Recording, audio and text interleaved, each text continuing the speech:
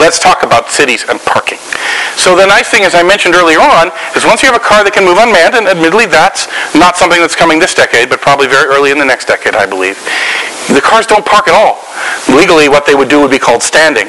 But if you have a mobility on demand service, a taxi service, you're talking about vehicles which can, when they drop you off, they go and pick someone else up. They don't have to store themselves or wait at all.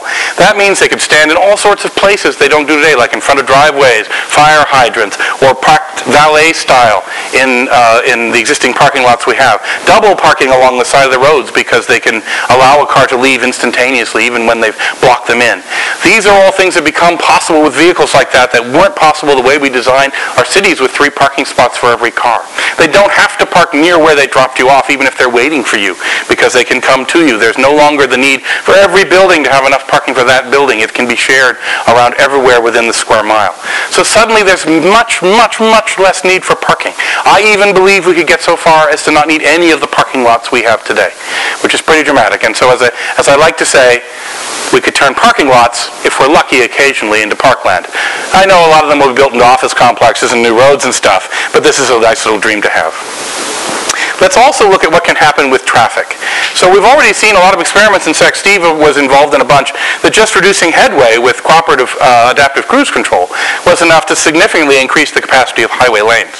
And that's without too many vehicles do it. It was pretty impressive results.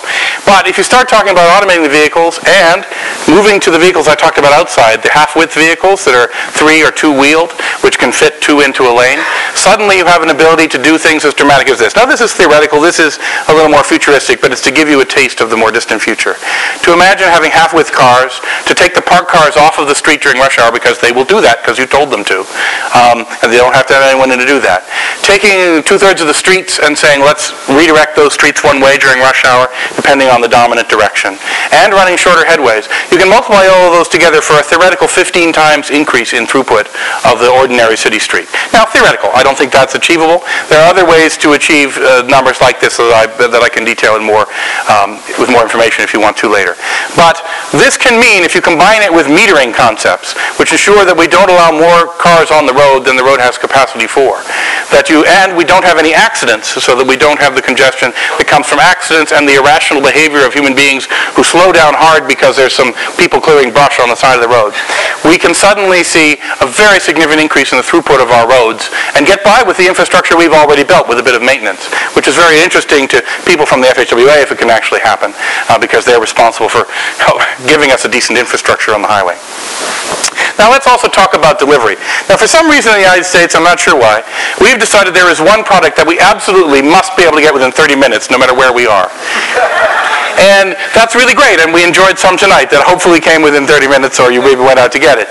But let's imagine what happens if the original military goal with the DARPA challenges was not actually what I've talked about. It was delivery. They had a very clear problem. They have convoys moving through war zones. Soldiers are dying when they're attacked by, warfighters, that's the new term, are dying when they're attacked by improvised explosive devices by the side of the road. They wanted to reduce that. And so they said, let's see if we can make this technology happen for that purpose.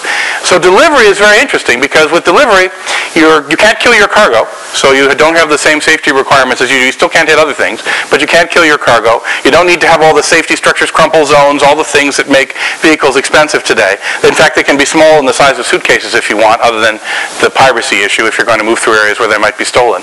So now imagine that you can get anything in 30 minutes, not just a pizza, but anything, right? Stuff that you need temporarily, something you're going to rent. Maybe you have what used to be your garage because you don't need it anymore because you're using one of these vehicles, and you say, hey robots, bring a guest room.